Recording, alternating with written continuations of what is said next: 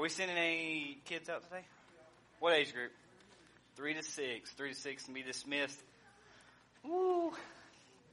Come on, brother. Yeah. What a night. So just to give you a little bit, Big Randall called me.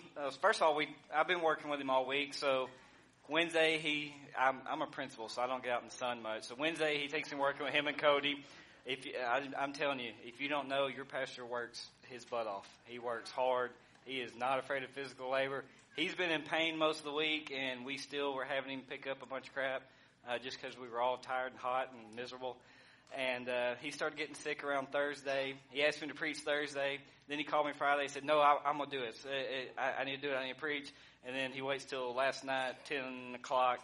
Actually, it started with me. I sent him a text message, asked him a question about something I was studying. And he goes, hey, by the way, I really need you to preach. He said, now, if you don't want to, you could, you know that guilt trip. You can turn it down.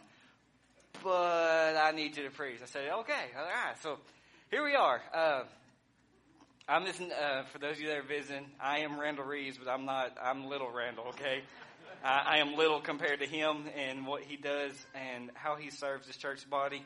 And if I was going to ask one thing of us right now, it's for sure be in prayer for him, be in prayer for his family, be in prayer for Jeremy and Cody.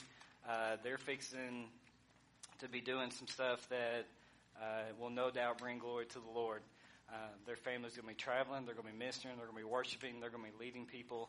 And, according to God's will, I hope they're leading people to salvation. And through that, Big Randall, we know, is being sick, and he's facing struggles. And just this week, I just spent 3 days with him, working with him. And just over the course of these 3 days, I see the burden that he carries for this body, the love that he carries for this body. His neck's hurt. He's struggling. He's struggling with his own studies. He's struggling with his health. And yet his phone rings off the hook all day. He's ministering to people that are in need, people that need his prayers, people that need to talk to him. And the whole time he's just feeding. And one of the questions that Cody asked him, when are you taking the time for you to be fed? Are we as a church body praying for him and investing in him as much as he is investing in us? That is a great responsibility that he takes, and I pray that none of us take it for granted, that we continue to pray for him, not just to throw up generic, Lord, be with our pastors, but that you pray specifically for him, that he hears from God, that he is moved in the direction that this church needs to move, that he hears that what he speaks is clear, what he speaks is truth, and what he speaks is what we need to hear so that we can better serve each other and serve the community that we live in. And so I pray that you continue just to be in prayer for him. I'm going to start this morning. I'm giving Miss Chrissy time to get it up. I'm going to start this morning with a video. For those of you, don't worry, it's not Lady Gaga, okay? So for those of you, I was joking with Willie about that. But it's something that it's old. It's like 14 years old. It's a skit, guys, when they were young. And it's just a little something that I want you to see before I go into our message. The whole thing from where we started it.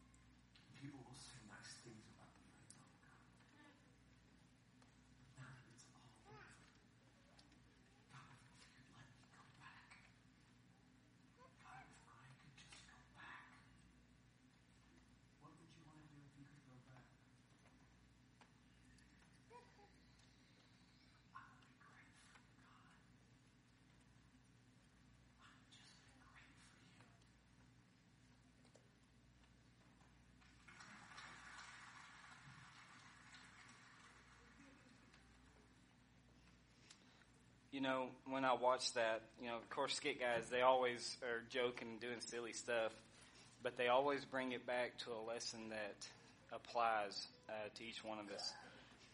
No matter what we do in our lives, we want to be great at it. Growing up, playing baseball, I wanted to be great at it.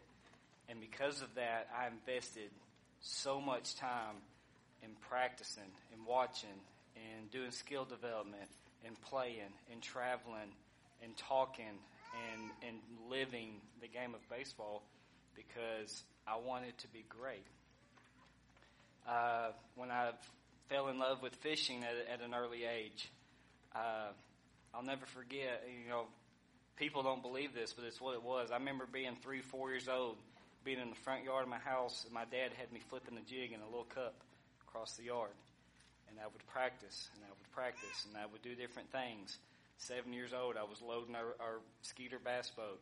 And I was really focused and committed to everything I did because I wanted to be great.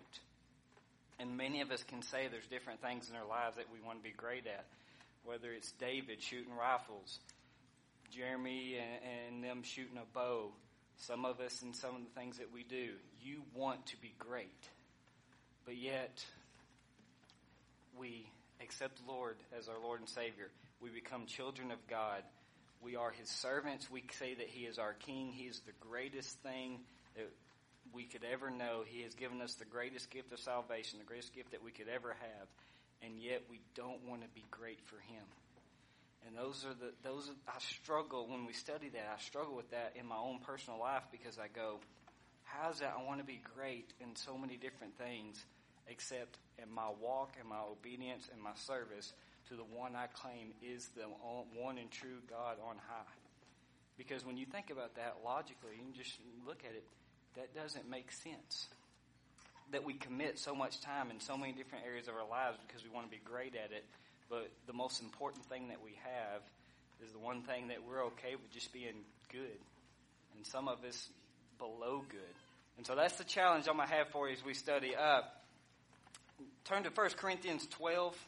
I'm going to be 12 through 26. I'm going to bounce around here in a little bit, but thankfully Miss Christy will have it on the screen later, so hopefully I don't get lost in all of this. But, when I look at that, and he's talking about good versus great, the question that you have to first ask yourself, are you okay with being good, or do you want to be great for the Lord? Now, I'm not talking about being great to where you're recognized. I'm not talking about some of the craziness that we're seeing on TV. There is a lot of religious leaders right now that have built platforms using the Lord's name, and those platforms are built simply for them to have personal gain, for have personal fame, and to have wealth. And you're seeing the world Satan is tearing them apart right now and making Christianity look very weak because we have put these individuals on a pedestal. We have said, this is what Christianity should look like. Look at these worship leaders. Look at these preachers. Look at this. This is Christianity. We put all of our identity in them, and Satan is tearing them apart, and through that, he is tearing the appearance of Christianity down to the rest of this world. We are nothing but hypocritical, selfish, in it for ourselves people. And that's what's being portrayed. Because so many people are wanting to be great for themselves instead of being great for the Lord. You should, like I said, you should desire to be great, but great in your service and obedience to God. And so that's what we're going to look at. We're going to start with the body. And we've already seen in the video, our pastor is the gas maker. So you know that you can't be that body part, so you got plenty of other body parts that you can be. So here we go, verse 12. For as the body is one and has many members, but all the members of that one body, being many, are one body, so also is Christ. For by one Spirit we were all baptized into one body, whether Jew or Greek, whether slave or free, and have all been made to drink into one Spirit. For in fact the body is not one member, but many. If the foot should say, because I am not a hand, I am not of the body, is it therefore not of the body? And if the ear should say, because I am not an eye, I am not of the body, is it therefore not of the body? If the whole body were an eye, where would be the hearing? If the whole were hearing, where would be the smelling? But now God has set the members, each one of them, in the body just as he pleased. And if they were all one member, where would the body be? My sermon this morning, my studies have all been focused on us as a church body. Those who have been saved, those who have been baptized, and those who have been engrafted into this church body. You are a member. You are a body. You are a member of the body. You serve. You have a role. You have a specific calling. You have something within you that God has placed for you to better serve and to better be used by the kingdom in this church body. It is not just about the pastor. It is not just about the deacons. It is not just about the teachers. We all have a specific role. And I promise you that role is not sitting in the same chair every Sunday for the rest of your life. Anyone that tells you otherwise is just saying that because that's what they're doing and they're comfortable with it and they don't want to do anything else. These are the things that the Lord wants us to understand. He wants us to be great. He wants us to be great for Him because through us being great for Him, we are exalting His name, we are fulfilling His purpose and calling, and we are doing the will of the Father. Okay? These last few weeks, our biggest focus has been discipleship. And discipleship, before you can first be a disciple, you first had to be saved. And we've seen a lot of preaching on that. Big Reynolds has been going through that. Jake in his sermon talked about when we begin to disciple one another, it first starts with loving one another. You know, you have to love. You know, I don't mean this in a weird way, but like I'm glad and I love the fact that my body parts function, that they work. I try to be healthy, to care for it, because if not, things fall apart. And as things fall apart in one area of the body, it's not long before it begins to affect the other parts of the body. I am a type 1 diabetic. My pancreas has a body part in there. It's got a back row Baptist in there that just wants to sit and do nothing. And because of that, as I get older, other parts of the body are going to suffer because of its disobedience to focus for the whole body. There will be times where I will begin to lose feeling in my extremities. There is time that my blood sugar fluctuates up and down. I feel terrible. My kidneys hurt. There's been times in my life where my sugar has gotten so low I thought I was looking death in the face. I've seen all the way low as 9 on my blood sugar. Those of you may not know, that's bad. It's bad. But all of that is because one part of the body refuses to do as it was created to do. That same power exists in the body of Christ. You are a local, visible body. And if you are not functioning as God had intended, it does, whether you think so or not, it does affect how the rest of the body functions for its whole purpose. And so that's what we're going to look at, all right? So, first question, where are you now? Okay, I want you to think about this. Where are you now? Or you consider yourself good or great in these different aspects? Those of you that are husbands, where do you stand as a husband right now? Are you okay with being good for your marriage? Or is your desire to be great for your marriage? Do you desire to be great for your wife? Do you desire to serve her in the way that God has called you to serve? To meet her needs in the way that God has called? To lead her spiritually? Not just physically, not just working and making money. Spiritually, are you leading her as God has called you to do? It's easy to go to work and make money. Now, we can say it's hard. I worked hard all day, blah, blah, blah, blah, blah, blah, blah. That's just one little aspect of your responsibility as a husband. You're the spiritual leader of the home. You're the spiritual leader of your wife. You are the spiritual leader of your children.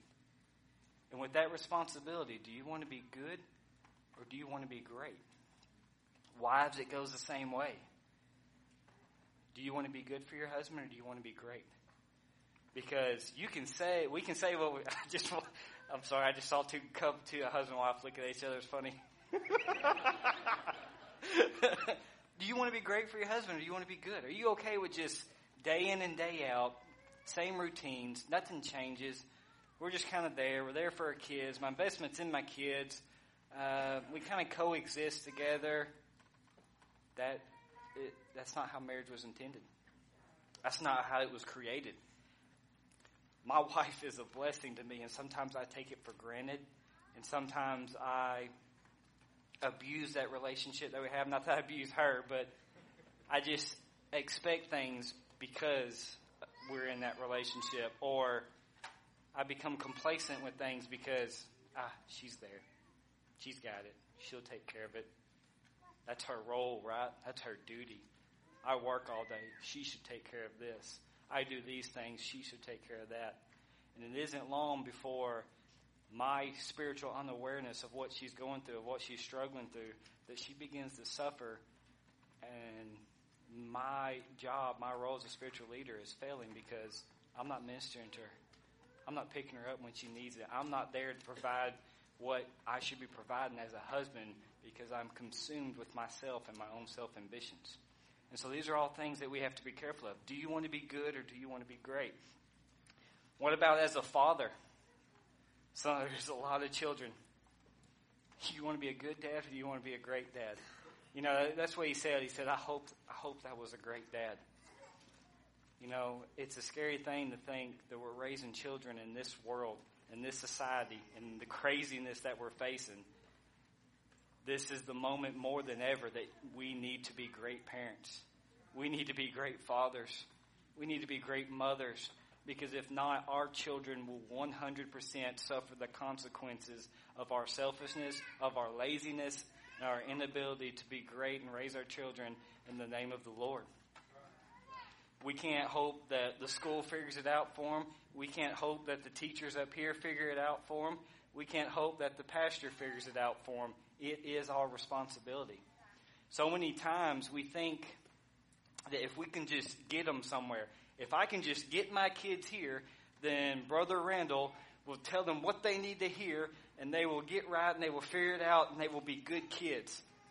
I don't believe that's true, because in many of those same people's lives, the pastor's been preaching to you for 15 years, telling you the same thing, and you haven't gotten it right either. And yet you expect your children to have that same change. That doesn't work together. It is your responsibility. Where you lead, your children will follow. If you lead them off a cliff, don't be surprised when they go right off there with you. But so many of us think, if I can just get them here, then those people, because it's their job and their positions and their responsibilities, they will fix it all, and all I got to do is just be present. That's not being great. That's not even being good. And so that's quite another question to ask. Then, last one here. Your walk with the Lord as a child of God and as a member of this church. Do you want to be good or do you want to be great? And before you answer that, if you want to be great, what actions, what steps have you been taking to show that you want to be great? Because if I said I wanted to be a great fisherman, like I said earlier, but yet I never practice, my rod and reel stay in a closet, I get them out every once in a while and the line's all coiled up, and I never actually do or look or participate or do anything to prepare for fishing, there is no way I could say I want to be great. There's no way. But instead, you could ask my wife, I drive her crazy with it. I'm watching fishing shows all the time. I'm doing studies. I'm looking at maps. I'm even looking at things for a boat that I don't even have. I don't even own a boat, and I can tell you about all the graphics and how everything works. It's the craziest thing ever. That's why it's so weird. I'll go fishing with Nathan, and we'll be looking at stuff on his boat, and he's like, how do you know this? You haven't owned one. I was like, because I studied, because I want to be great. And of course, he's like, why don't you just get a boat? I was like, because I'm poor, I can't afford one. I still want to be great, though. So many people can probably relate to that right now. You know, and that's the case. That's how it is. But here we are. Like I said, you're a child of God. You serve the one true King. You serve the creators of the heavens of the earth, who gives you everything that you have and will lead you from this day forward. Do you want to be great for Him? If so, what are you doing to prove that? Okay, that's where we're going with this. So, next part, I'm gonna read through some of that scripture that we'd looked at. Let's look at verse 15. If the foot should say, because I am not a hand, I am not of the body, is it therefore not of the body? And if the ear should say, because I am not an eye, I am not of the body, is it therefore not of the body? If the whole body were an eye, where would be the hearing?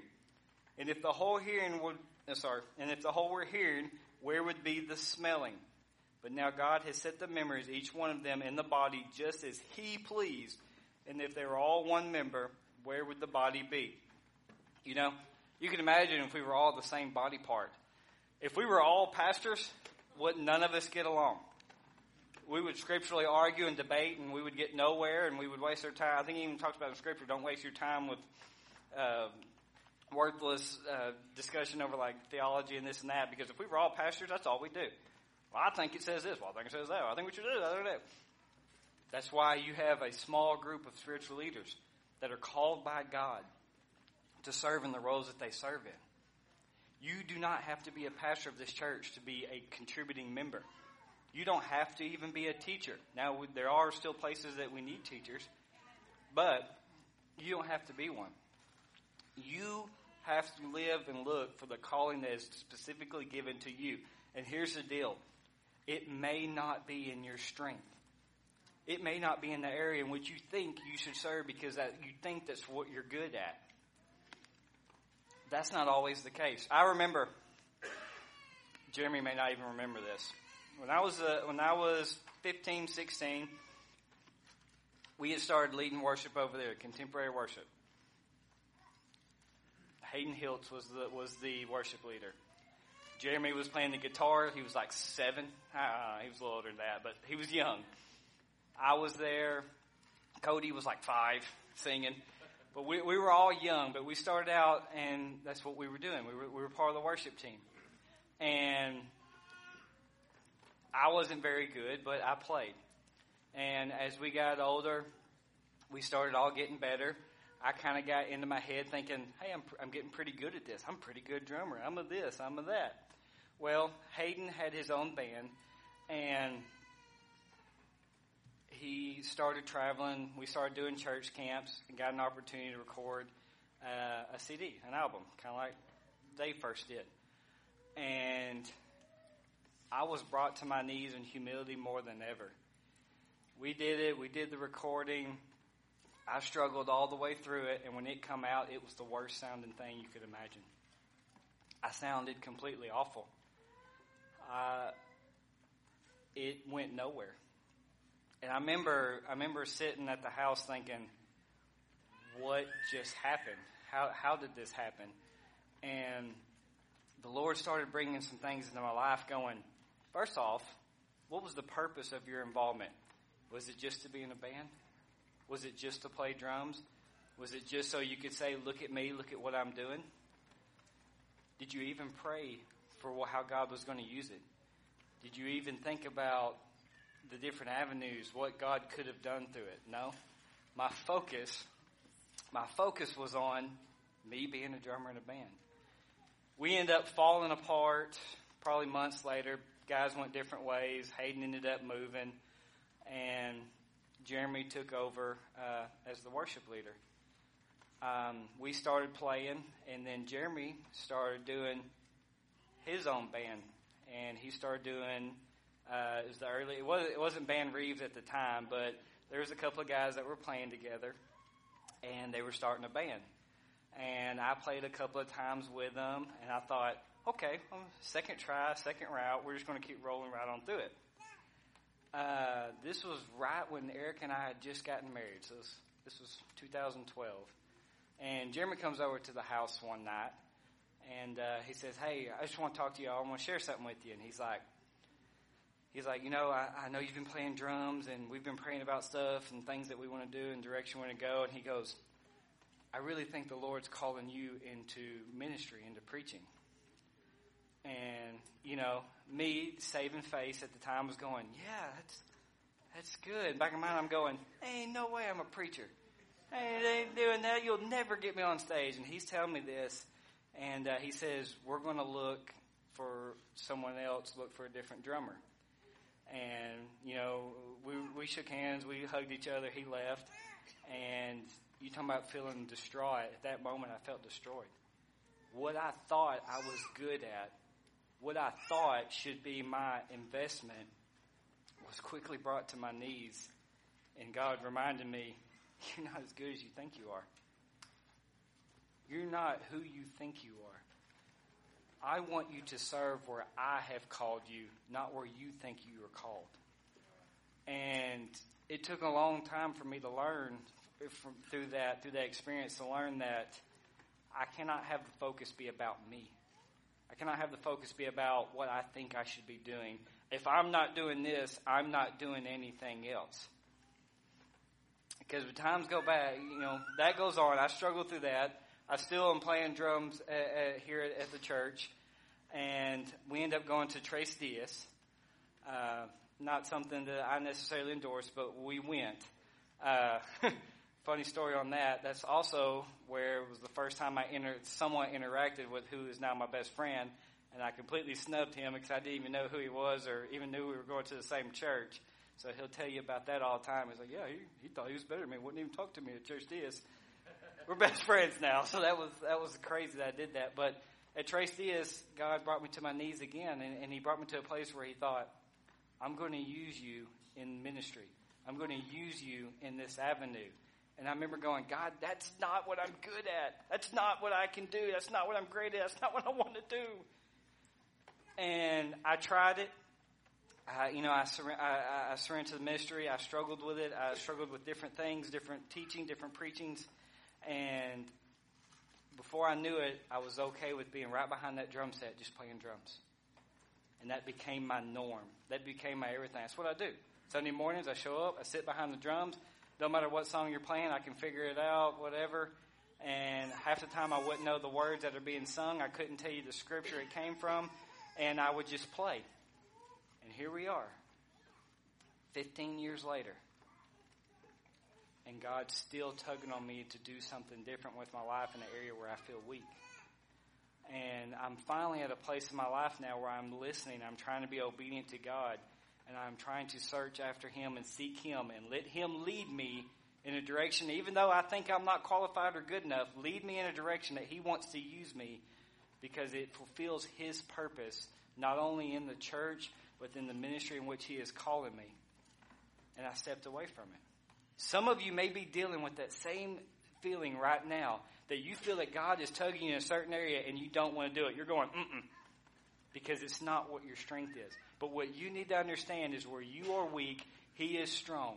Where you think you can't be used, God can use you greater and mightier than any other thing possible.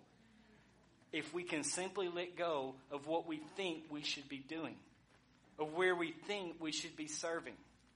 Our children's ministry right now doesn't have much. There's not many people who are invested in it. But I know for a fact that there are people here who you have been led by God. You have been called. You have been tugged at. And you're sitting there going, that is not for me. I do not work with kids. I don't do well with kids. I don't like kids. I'm not serving kids.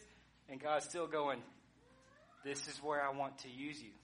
I'm not trying to advertise it. I'm just being serious. I taught high school math for 11 years, and the last thing I thought that I would be a principal at a kindergarten and first grade campus dressed up as the Grinch, dancing in the parking lot as people are dropping their kids off. I would have told you there's no way in the world that would ever happen. And God laughed at me and said, "Wha?" And there I am. You cannot put God in a box and assume that He's going to do everything according to what you think and what you're good at and what fits you. That does not work. And churches that try to operate like that will not survive because they will become a bunch of separated, segregated little sections of a church that's just there to survive until the time it falls apart. Not saying that's here, but that is happening all the way around us because people are more worried about what fits them versus their love and their service to one another in the church body. And so that's that's some of the stuff that we're going to look at here. Okay? I want to look at a certain scripture. 1 Thessalonians, do you have it? Is that it? All right. Let me read it here. Now may our God and Father Himself and our Lord Jesus Christ direct our way to you. And may the Lord make you increase and abound in love to one another and to all, just as we do to you, so that He may establish your hearts blameless in the holiness before our God and Father in the coming of our Lord Jesus Christ with all His saints. We, as a church body, should want nothing more than this, that we be directed by God. That we be led by His Spirit. His Spirit is among us, within us. If you are a child of God, His Spirit lives within you and should navigate your life. It should navigate your thoughts. It should navigate your decisions. It should navigate your obedience. And it should lead you in the direction that He wants you to go. Not only as a husband, but as a wife, as parents, as a servant of God, and as a member of this church body. He should be the one that directs you. He should direct this church through our leadership, through our pastor who is called. He has a specific responsibility to bring us sound doctrine, to convict us of our ways, and to exhort us and direct us in the way that God is leading him. We have a group of deacons that should be obedient in serving this body, which is more than just their presence, more than just their attendance here, but is their service, their humility and prayer, their love for one another, to know the body, to serve the body, to meet the body's needs, and to make sure that we are spiritually moving in the direction that God wants, not what they want, not what any one man wants, but what the Lord Jesus Christ wants, because He is the one that should direct this body. Now, if I was to ask you right now, do you feel that God is directing this church? You would have to answer in your head, either yes or no. If it's yes, what direction is He leading the church? Because if we all had different answers, and they were probably all wrong. If God is truly leading the church body, then we should all have the same idea of the direction in which He is leading us. Now, based on the sermons that Big Randall has been preaching, you would think that the Lord is speaking to him about discipleship. That's the direction that He's leading us. He wants us to be discipled, which means first He wants people to be saved. How are people saved? Through us as members of this local body, reaching out to the community, evangelizing, planting seeds, sharing the word, and leading those who are lost to the Savior that saved us and gave us the greatest gift the world could ever have. Then through that, we begin to disciple one another as a body. We begin to support one another as a body all the way through. And so these are the things that you have to look at. And so when you think about directing, you answer that question in your head. Is the Lord directing this church? I already said if it's yes. What if it's no? If you feel that the Lord is not directing the church body, why is that? Is the leadership not listening? Or are we not listening to the leadership? Is the leaders having to tug and pull and scratch and beg and yet get nothing done? Is the leadership leading in the wrong direction? I'm not saying that any of this is happening here. These are all questions that I ask myself. If one day I was going to be a pastor and a leader of a church, these are the questions I would ask myself, because I would never want to be in that role and that responsibility, held to that accountability by God, and think that I am leading my sheep, the sheep that the Lord had put me in charge over, in the wrong direction. You've read in Scripture, He leads me by still waters and He leads me through green pastures. And when you think of that, you think of big, beautiful, was it alfalfa or coastal? Whatever. You think of big, beautiful green fields, right? There is actually a place overseas in, I don't think it's in Jerusalem, it's outside Jerusalem. And the name of this place means green pastures. When you look at it, it is nothing but a big, rocky hill. And you go, how is this big rocky hill called green pastures? Well, when you look, there is actually big boulders that kind of move down through the hill. And they provide shade, and it drips moisture from the sun. And grass grows under these big boulders all the way throughout the mountain. The shepherds take these sheep, and they lead these sheep through the mountain. And as long as the sheep are obedient and they follow the direction in which the shepherd leads them, they always have green grass. As far as they know, as far as they're concerned, they're always in green pastures and eating green grass. Now, can you imagine those same sheep, and they go, I don't want to follow after him. It ain't long, they're off in the rocky hills with nothing, they can't find their own grass, and they perish away. Your pastor, your leader, prays humbly that the Lord leads him so that he can lead his sheep in the way, so that we are always moving through green pastures, even though we're surrounded by desert, even though we're surrounded by death, by chaos, by the sin of the world, by the temptations of the devil. if we're obedient to let God direct us and be humbled enough to follow after that direction, we are always moving through green pastures. That's a completely different view than what you think of when you read that scripture and think about just plopping it down and going, all right, I'm a Christian now. I'm going to sit right here in my little spot in the green pasture and I'm going to stay here. Shepherd, you just say what you want. I'm good. That's the Christianity view right now.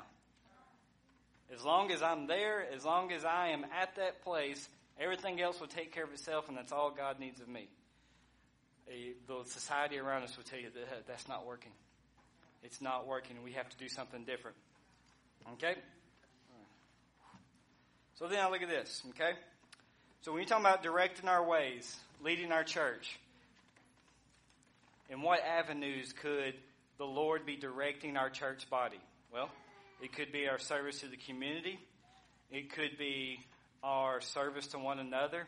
It could be our ministries. Big Ron asked me and Cody a difficult question Thursday this week. He said, all right, what ministries is our church body currently fully invested in? And we went, okay. And then we thought, well, we couldn't say this ministry because we're kind of short there. We couldn't say this ministry because I haven't heard anything about it in months. And then Cody said the prison ministry, and Big Ron said, yeah, that's about a few handful of the men in the church. That's not really a church ministry. And we started thinking, well, what is it?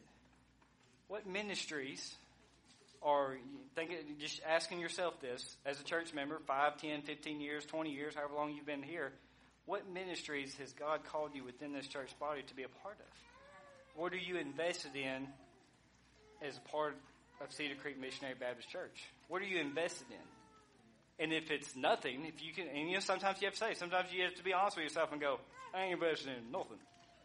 Okay? That's okay. What are you willing to invest in?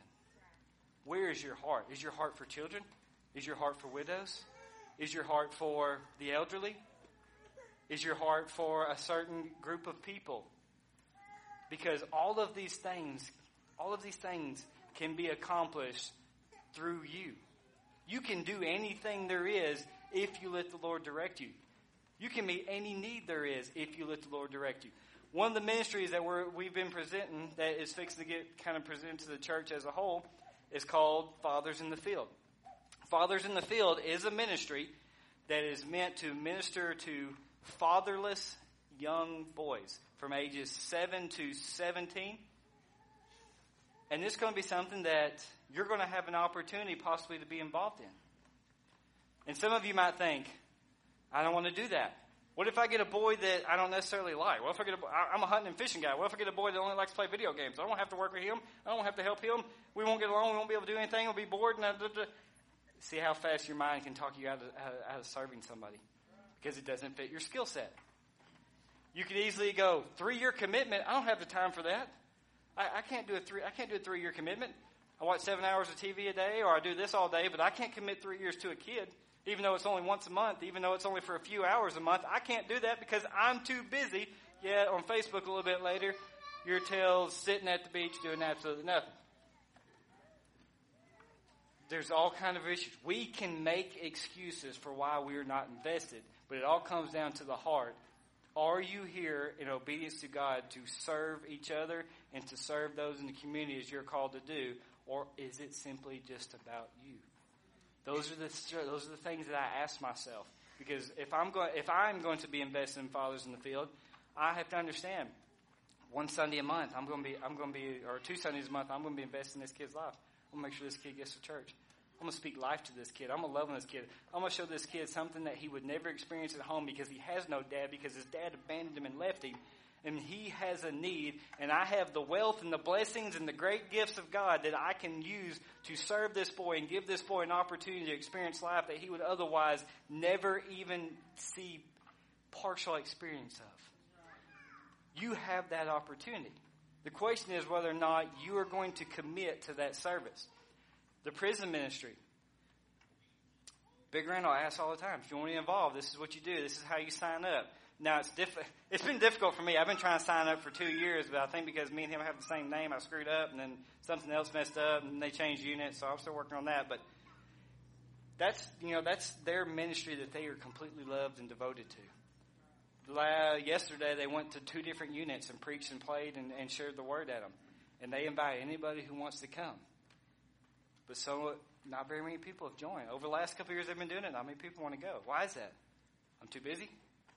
I don't necessarily care about the prisoners, even though the only difference between me and them is I have the love of Christ and I've been saved, and they made some mistakes that cost them that could just as easily cost me. Same things. Where do you want to fit? It all goes back to, do I want my ministry to fit me, my needs, and my skills, or am I willing to step out of my comfort zone enough to love someone else and to lift them up as God has called me to do? All right, question to ask myself there. Next one. Okay.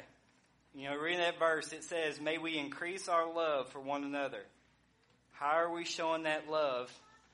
Who can we love how can we love someone who we do not know? I remember this specific church body when we were young, when we were first I wouldn't say starting out, but after the rebuilding process. We were a small group of people. There was about 40 of us and 50 of us. And we kind of did everything together. We kind of moved like one big huddle. So we did this ministry together. We did this. We did that. And we just it was all one thing. Then the church began to grow. The word began to move out. More people became saved. More people became members of the church. And it grew to what you are seeing here now. If you look at the actual membership, there's probably 200 members of the church body. And so now we're spread out and we don't have the same relationships that we used to have. When I was in high school, Tracy Tippin was my youth leader, was my leader. She was mine and Erica's rock and foundation. We could go to her about anything. We could reach out and talk to her about any struggles that we had. You talking about somebody that would take kids to church camp and would give a sale out. She is a quiet, calm person until church camp, and all of a sudden she turns into this fun monster that freaks you out, and it was awesome. And that was the thing. That was the different things I experienced. But then the church kind of grew, and it got to the point where it was big, and it just kind of seemed like things got separated. People are in different things. It may feel like that there's different groups or different cliques or different classes, and you kind of get that feeling. But what I've realized is we are blessed to have the people that we have in this church. We just have to work together to figure out how can we continue to use and be used by God. If 50 can grow to 200, what can 200 grow to if we're truly seeking the calling of the Lord in our lives? What are we capable of if we would truly put ourselves aside and focus on where God is leading us? I think we're capable of some amazing things. I just think that we just have to get to the point where we go, I'm willing to invest. I'm willing to take that step. Here I am, Lord, send me. Okay? Next, you have our next verse, Miss Christy?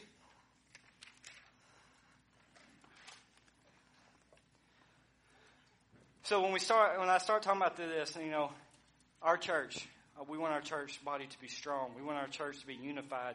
We want our church to seek after the direction of the Lord. Where does it start? Well, it first starts with us being together, unified with one direction, with one goal. Right now, that goal should be our obedience to the Lord, our service to Him.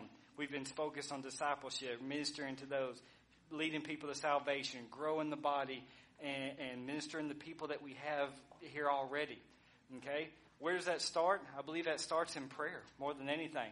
Verse 4, rejoice in the Lord always. Again, I will say rejoice. Let your gentleness be known to all men. The Lord is at hand. Be anxious for nothing, but in everything by prayer and supplication, with thanksgiving, let your requests be made known to God. This is the time more than ever to be on our knees, praying to the Lord, making our requests known. Husbands, continuously praying for your wives, for your marriage, for your children, for your family. Satan is going to come against you. Satan is going to attack. Satan is going to do whatever it takes to try to bring you down. And prayer is the most powerful tool that you have. Not only prayer from just you, but prayer from the body in which you serve together. Someone was talking about this morning that him and his wife have a personal struggle. They have something that they are battling through together, but yet they've been just them praying about it. And he said God brought them to a point where he thought, if I truly want to see God move in this area, then I need more than just me praying about it. I need my brothers and sisters in Christ. I need my church body to be praying for me, because if we as a group are lifting this up together, I know that God will move, and I know God that will answer that prayer. That is right. That is how it should be. If any one member of the body is struggling, if any one member is in need, it is our responsibility as the remaining church body to pray for them, to exalt them, to lift them up, and to do what it takes to bring them to that point in which they are seeking, because that is showing love, and that is loving them as Christ has loved us, as we are called to do as a church body. So many of you have needs right now, and you have needs that you are keeping to yourself, maybe because you don't want people to know, because maybe you think it's bad, or maybe you think it's not worthy of prayer. But if you would just reach out to a brother, let them know your struggles, confide in them, let them pray for you, let them love on you, let them help you, you will see God move in that area. No doubt. You will see God move. And then the rest of that verse, and the peace of God which surpasses all understanding will guard your hearts and minds through Christ Jesus. Skip down to the next one. I'm running out of time here. Is this Philippians 2? All right. Let nothing be done through selfish ambition or conceit, but in lowliness of mind let each esteem others better than himself. Let each of you look out not only for his own interests, but also for the interests of others. You want to see a church body be stronger than ever? You want to see a church body go and do things that are unbelievable, that other churches look at and go, how is that possible? It's you putting yourself aside long enough to love one another, to serve one another, to lift each other up, and to exalt, and to build, and to work and serve side by side with another brother, another sister in Christ of this church body. You will see great things. We're talking about VBS. I think about different people in the church and the different gifts they have. You want to talk about different body parts. Miss Christy McClellan is an individual who is absolutely 100% sold out to loving on those kids in VBS. That is her. She has more callings, but as far as a specific calling that she has, it is that right there. That woman spends hours upon hours praying, hours upon hours preparing, planning, looking at the curriculum, making sure it's the scripture that our kids need to hear, making sure it's going to impact their lives, making sure there's opportunity for their parents to be reached. And all she asks is for us as the church body to love these kids enough, to love God enough, and to love one another enough, and each other's children enough to be obedient, to serve in any way possible. You don't have to come to VBS to be a teacher. I've been all kind of things. I've ran sound in VBS. I've had to do that silly skit in VBS.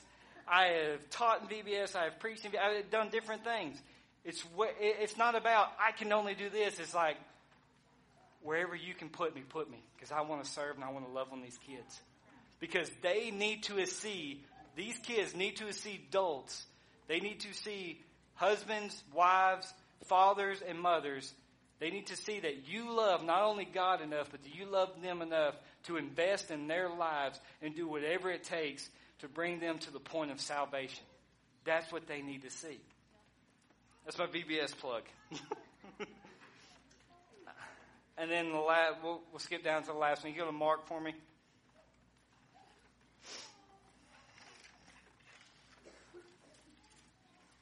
Actually, skip Mark. Go to Ephesians. Well, I'm going to end up with Ephesians here. We'll finish up here.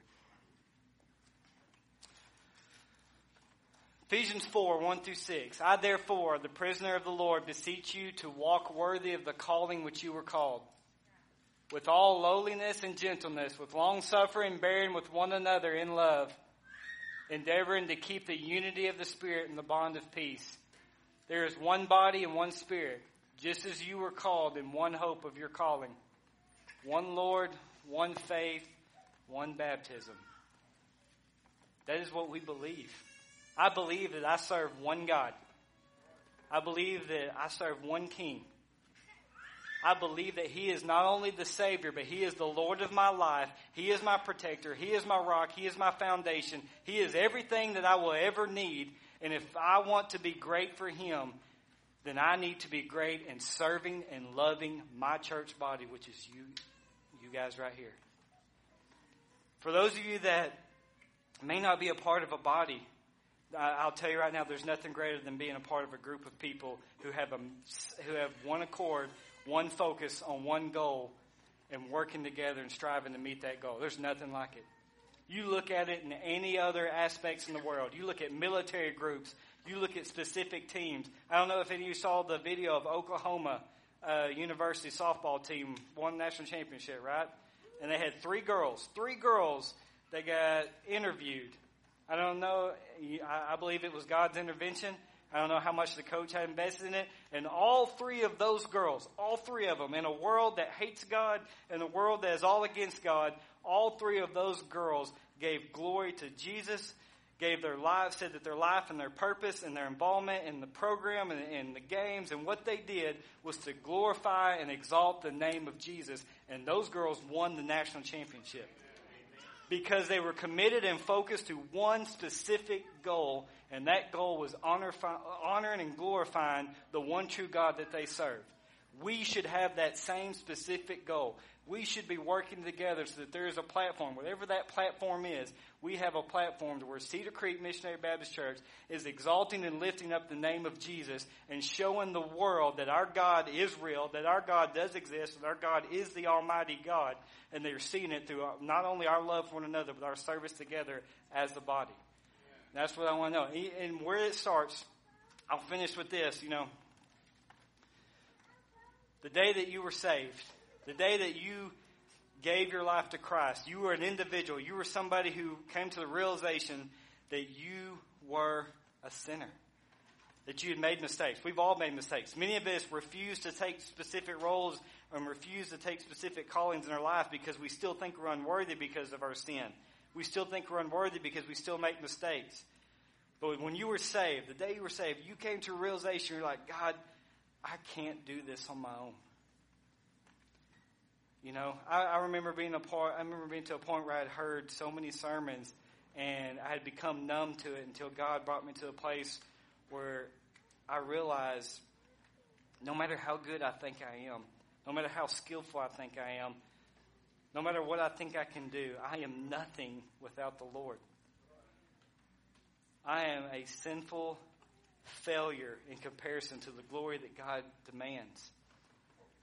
But I realize 100% through my studies and through my faith in the power of Jesus, I believe that if I put my trust in Him, that I claimed Him and believed on Him as my Lord and Savior, that He would save me. And through my salvation, He leads me to repentance. He leads me to change. He leads me to turn away from the things that are holding me back. And He continues to lead me today into an area, a world, a direction that I'm not sure of. If I was a sheep on that mountain looking around, if I focused on the mountain, I would think there's no grass here and He's leading me to my death. Or I could trust His direction. I could trust His Spirit. I could trust Him as my shepherd, and He will always lead me through green pastures. The choice that we have to make is, are we obedient and willing enough? Do we love our God enough to love each other? And do we love each other enough to serve each other? Because if we do, we will do great and mighty things, and we will be great for the Lord. If you will, stand.